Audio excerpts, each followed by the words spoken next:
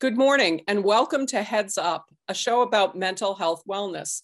I'm retired counselor Sue Mullen, and with me today as my co-host, as always, is licensed family therapist Diane Vaccarello. Good morning, Diane. Hi, Sue. Good to see you again. How are you doing? I'm great, thanks. How are you? I am excited about today's episode because, as you know, I have been talking about perfectionism for a very long time.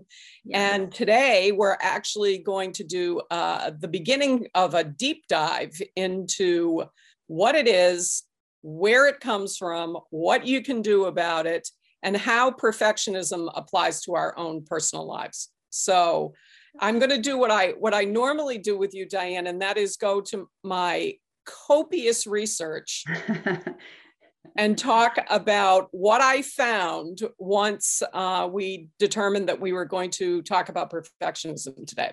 So this is what Psychology Today has to say about perfectionism. Perfectionism is driven primarily by internal pressures, such as the desire to avoid failure or harsh judgment.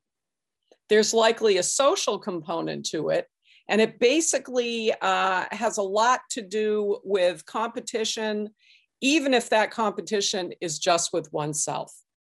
So take it away, Diane Vaccarello. I love that you do that research and just sort of like put out what's out there, because honestly, people can Google and take a look at this stuff, but we have to sort of also reintegrate it back into our actual daily lives and how we think as a human being.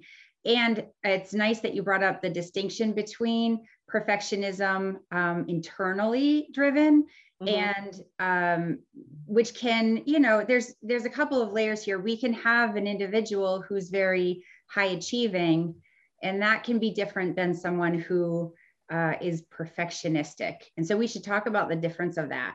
Okay. But you're right. It can come internal about one's own standards or expectations of themselves, or it can be someone really feeling those expectations or pressures or standards from someone on the outside, meaning their parents or a boss, a coach on a team, a friend, anyone, outside of themselves.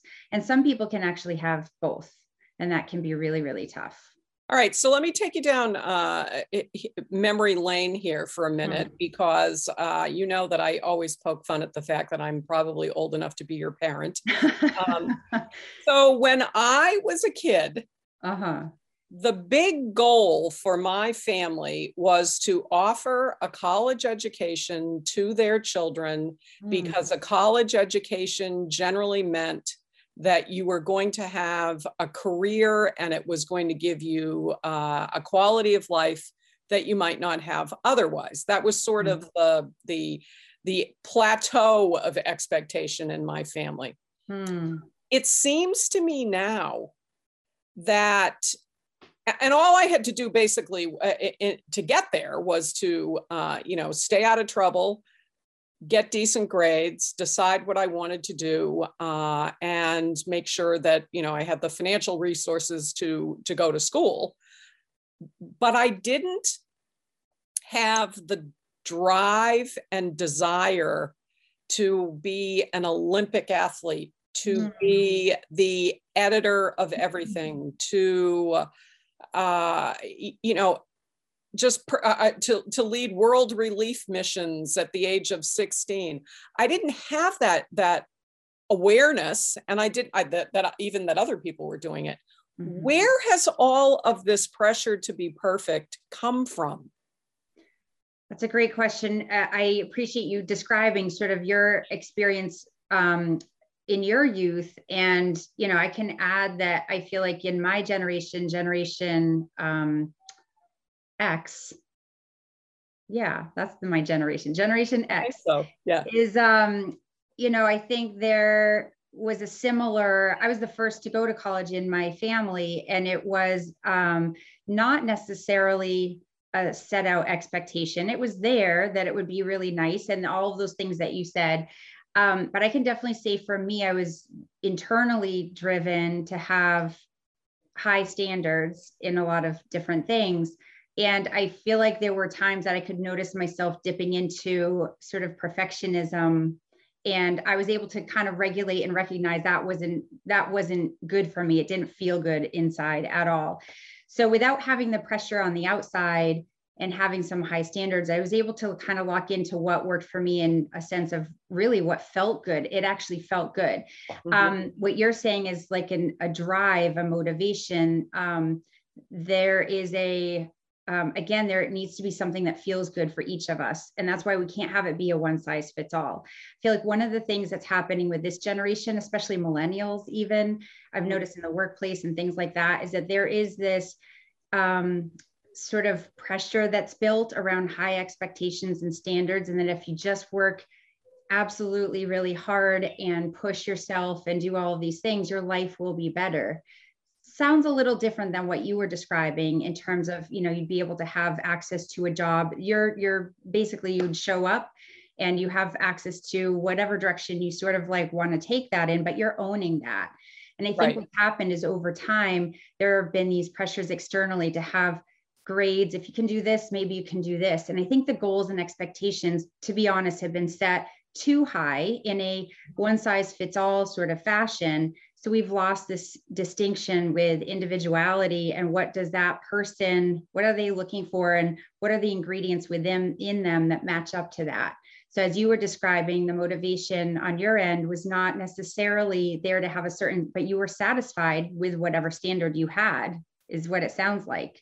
I could ask you that. All right. Yeah. Okay. The word that I just picked out of that sentence was satisfied. Yeah. We were satisfied. My parents were satisfied with the notion that you would go to school and do well, but you didn't have to be the valedictorian. Right. My generation was satisfied with having a job that let you earn enough. Right. Even though the definition of enough might have changed from home to home, there was sort of this general feeling that you didn't have to have it all. Exactly. And I think that's one of the things that has evolved a bit, where these pressures of grades and scores and high achievement with schools and with parents and just society in general. The other thing I've noticed is that there's almost like this cloning thing that has happened. I think a lot of kids end up feeling this pressure to that success looks a certain way. Mm-hmm. And then, previous shows we've done, we've talked about things like authentic self and anxiety and all of that, because it's all tied into, perfectionism is tied into that. Mm-hmm. Because if we're trying to achieve, again, from an external source or even internal, the way we think it, achieve something that's not actually who we are or what we are inclined to do, then we're going to have this disconnect and we're going to start having fear, aka anxiety, in this case, a lot of times, that the person or persons, if you're looking to externally be basically impressing someone, the fear is that will they love you as much or pick you or whatever the case may be if you stop being that perfectionistic or that producing, on the outside of all of this. Right. And that leads to that fear of, I just got to keep doing more in order to be liked more or accepted more or successful. And that is a vicious cycle, because it starts to deplete our sense of self. If we don't hit those marks, we don't hit those scores, we start saying things about ourselves and then bringing in an internal belief system that we're not good enough. So are you born a perfectionist or are you made a perfectionist? So I think that high standards piece is something we can be born with. We can be born with, there are certain features, like even a people pleasing feature that, can be commonly seen in this sort of set of recipe or ingredients. So there's sometimes a continuum of people who tend to be a little bit more people pleasing, tend to be a little bit more set up or prone to perfectionism. Mm-hmm. Someone who's conscientious, so really particular or attention to detail focused. That's just kind of in their nature or in their genetics, if you will. Right. Somebody who has a layer of neuroticism is different. That's conscientiousness and neuroticism are very different things. One is internal, the conscientious type. We were talking about the internally driven person. I bet you're a conscientious type. I'm a conscientious type. Yes. And then the neurotic type is one who is more externally trying to focus on, but neuroticism is sort of like having a hard time balancing emotions, managing emotions, intensity. And so it's a reflection of the outside factor of really wanting to impress people, but it's more of an attention to other people. Are they perfectionistic enough? It's judgment, which you've brought in before. So like a worry about whether or not somebody is going to think less of you if you don't perform to a certain level. Yeah. And how you also will judge them that they're not performing to a certain level. It's like a mirror. It's like a reflection. That's where that judgment piece comes in. So sometimes they'll be very attentive to how other people are not attentive, if that makes sense. Okay. Yeah. So I think to answer your question, as far as born with, I think there is the nature and nurture. We're set up with a certain number of sort of like ingredients. The introversion, extroversion thing applies a bit here. But ultimately, it's very different than having high standards or, there's nothing wrong with working hard and having goals to achieve and being sort of motivated and along those lines. But again, is it something that works for us? Are we okay with simpler or easier, or all of those things are okay? If we can accept that around, and still as parents, especially if we can sort of set some expectations or standards so that we can say, hey, it's really important in life to set some goals for yourself or some, expectations. But we can't have them so high that people just shrink back from them. We have to have a little, like, it's almost like a couple of notches ahead of where a person might be instead of 5 to 10 notches ahead. Because then people either get really discouraged when they don't hit those marks. Yep. It's unrealistic. Then they start feeling bad about their own self-esteem and self-worth and capability, or they just get discouraged and say, why should I bother trying? There's a sweet spot there, and we can't be too high with those expectations or we are going to shrink away from them. When I was working as a school counselor, I did a lot of counseling around academic placement and, yes, kids taking different levels of classes. Right. And one thing, I think planning into the future is an important part of a child's academic life. Yes. But when I used to share with parents the fact that virtually everyone applying to an Ivy League school has a 4.0 grade point average or better. Yeah. And, a resume of extracurricular activities and leadership positions or whatever that you would wonder if the child ever went to bed. Mm-hmm. People were oftentimes shocked, oftentimes surprised that, there was such a large pool of people, right, that were able to live up to those standards. So how does one kid do it, right, when another kid can't? Right, and that's what I meant about sort of a homogenous sort of like culture we've created in a sense where there is almost like there was for a while sort of a cookie cutter approach, it felt like, to success. And so just taking the college piece on its own, I think in more recent years, people have been a little surprised that recipe hasn't necessarily been applying in the same way. Sometimes schools haven't accepted some student that did have the 4.0 or more and all of these, many activities and almost pre-Olympic, level, that kind of thing. Right. And I think that's because we ended up making so many of those, right? Where again, that's where the pressure built, that this is the path that I need to be on in order succeed or achieve or whatever. People who were different from that, it's sort of, I don't think we're really necessarily with open arms sort of welcomed. It was more like, oh, I wonder what happened, if they picked some other path. So, but universities and colleges started accepting different things than that cookie cutter approach. And I've seen that in recent years, and that kind of shook things up a little bit. But to your point, it is important to have the placement sort of match, not that we can say, oh, they can. I think this is the trap that sometimes happens is parents like, I know my kids are smart. I know they can do it, but there may be other things going on. And honestly, it's not a won't, it's a can't. Or maybe it is a won't, that willingness, that drive, they don't have that internal drive. So that's not likely to happen long-term. It might be able to do that with a surge, but that's not something that they are willing or able to maintain. And so then it just sets them up for failure. Over time, you mean to sustain over time. Yeah. So how do I know if I'm being conscientious or being perfectionistic?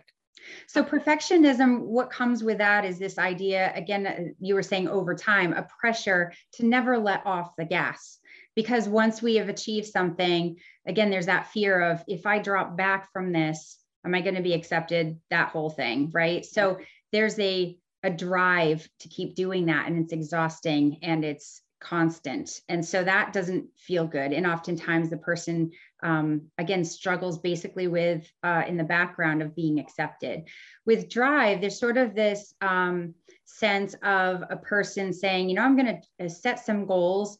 And if I don't hit them, I'm going to learn from them. I'm going to figure out things about myself, or I'm going to figure out things about a situation. Doesn't knock them down psychologically quite so much. It actually creates some motivation to surge forward, but the motivation is sort of internal, and it's it's longer lasting. It's almost constantly there, but in a more pleasant way than the pressure to constantly perform. That's the difference between performance goals, which are usually externally driven, and internal motivation to achieve, whatever standard is yours. And so that's what we need to know ourselves about. There must be a lot of worry that comes along with perfectionism. A lot of worry, exactly. Our friend Psychology Today highlights procrastination, the tendency to avoid things, all or nothing thinking. Yep. What are your thoughts? What are your thoughts on that? How big is fear of failure, and how does it relate to procrastinating? It really is big, and it sets up a binary thinking, like the black or white, right? It's like succeed or fail. There's not much in between. And that feels like we're walking on a tightrope. So if you can just imagine the anxiety, right, that goes along with that, and the dread that goes along with that. And dread is a pretty strong word, but it's applicable here because it also ties in with like a fear of trying to do something and not succeed. So that's where the procrastination comes in, because the idea that, okay, if I haven't quite done that yet, part of it is that's just genuinely maybe not what we're wanting to do, but we can't admit it and we can't get unstuck from it. But part of it is I'm working so hard all the time. I just don't want to do that. I just don't want to do anything. The idea of being perceived as lazy or being perceived as incapable is just too strong. And so again, it feels like we're trapped in a sense. That's the psychological sort of like fear that goes along with it. And so the motor is being driven almost constantly, instead of somebody saying, you know what, and this is how we kind of address perfectionism. We have to intervene in our own patterns that are not working for us. And so maybe it's sort of saying, I'm not going to respond to that email right away. I'm going to give it like 20 minutes, or I'm going to give it the next day. I'm going to give it 24 hours and see if you can like work through that, if you can tolerate that, it's and see if the world ends. See if the world ends. See if you actually do get fired. See if your boss really does call you up and give you a hard time. And maybe that happens. Maybe that's not a good fit. Maybe you say, I needed to do that for my own health, and I've been working many hours over. Maybe there's some real justification for that. But what happens if we don't basically advocate for ourselves in that way? internally and then externally, is that we do these other things that are more subconscious that do it for us, but we're not really owning that. So that's where some of the perfection, like the procrastination comes in. And we do end up getting maybe called out for that. But then we feel like, we make excuses. Students can do this. They'll say, I was up too late and then I didn't get, this done because I was so tired, and sleep is really important. Start to like derail what actually is going on and come up with these excuses, sort of white lies. Then again, we're getting into that area where we're starting to not feel good as a person about ourselves. It's interesting. I'm having one of my aha moments here. I think that we have all had experiences with either our own children or students or clients or whatever, where we think that they're procrastinating because they can't do something. Right. And everybody seems to be able to make room for that, oh, Johnny or Susie isn't willing to try because it's beyond them, the poor kid. Poor dear. Yeah. But my aha moment is those kids or adults that are very capable, but are procrastinating to avoid the pressure that goes along with having to maintain that high performance. Exactly right. So that is a sign that the pressure is too much, perceived pressure even. Doesn't matter whether it's real or perceived. If it's perceived, it's real. And so that's the avoidance is from that pressure. So that means we have to change something much bigger of what's going on. Right. It's not about being up late. So what about the black or white thinking? Talk to me a little bit about that. Yeah, so anxiety is also sort of a culprit for like forcing us more into black or white thinking, all or none.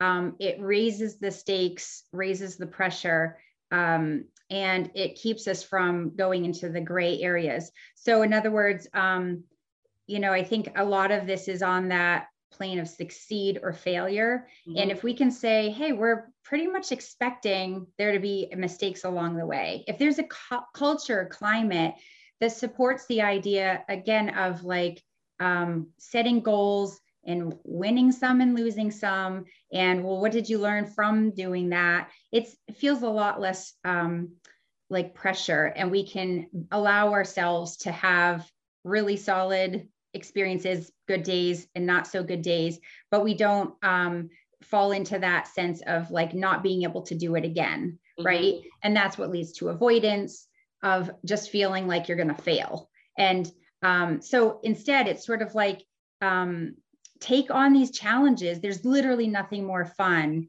than taking on a challenge willingly and open-minded. Right? We have to be able to have those kinds of energy behind it, because then we can say, yeah, this is not feeling super binary to me. This feels like I have wide open space to explore, get curious, really like be self-driven and motivated to do something that I all of a sudden notice, oh, I really like that. And I like how that feels. So I'm going to do that.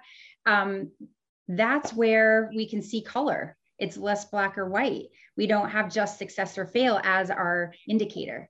Diane, do we have, what's the prevalence of people who think that there are two standards? I mean, I'm kind of drilling down a little bit in the black or white thinking, that there are two standards. There is performing at this level is the goal. And if you don't perform at this level, it means this. I mean, how prevalent is that? It's quite prevalent. I mean, the performance goals are definitely driven by success or failure. And that is, it's tough because we have certain things in our sort of world around grades, whether you like, you're going to, it's interesting. Grades are something that I noticed. There's some schools, I don't want to say the whole school thinks this way, but I'm saying sometimes can support this.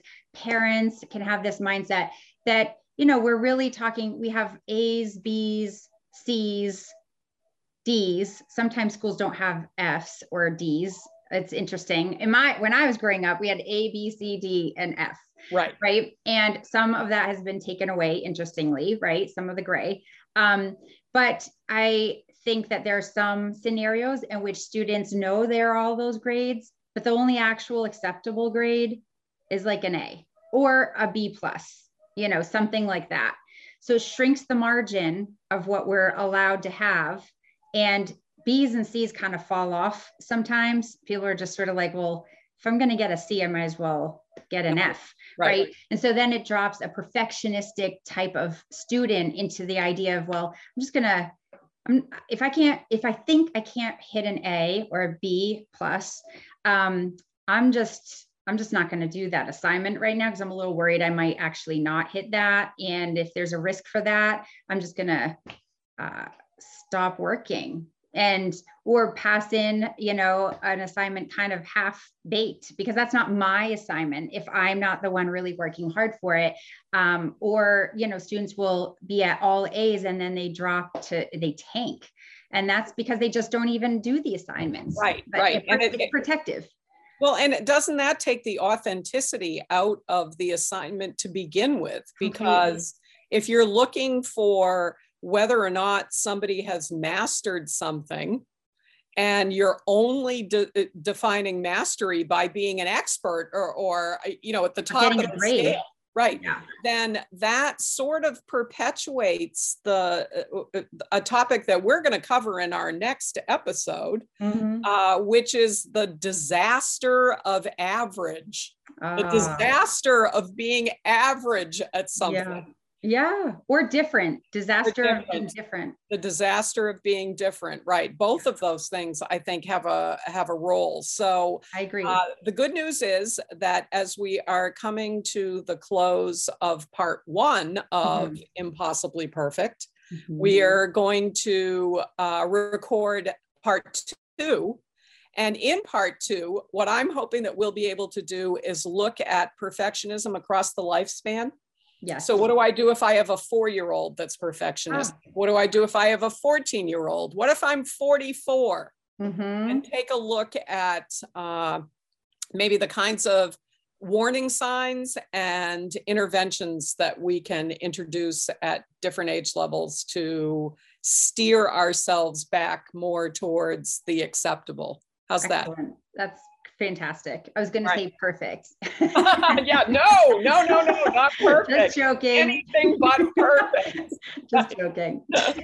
Okay, so I will see you back here shortly and keep your heads up. Sounds good. Bye, Sue. Bye-bye. You gotta keep your head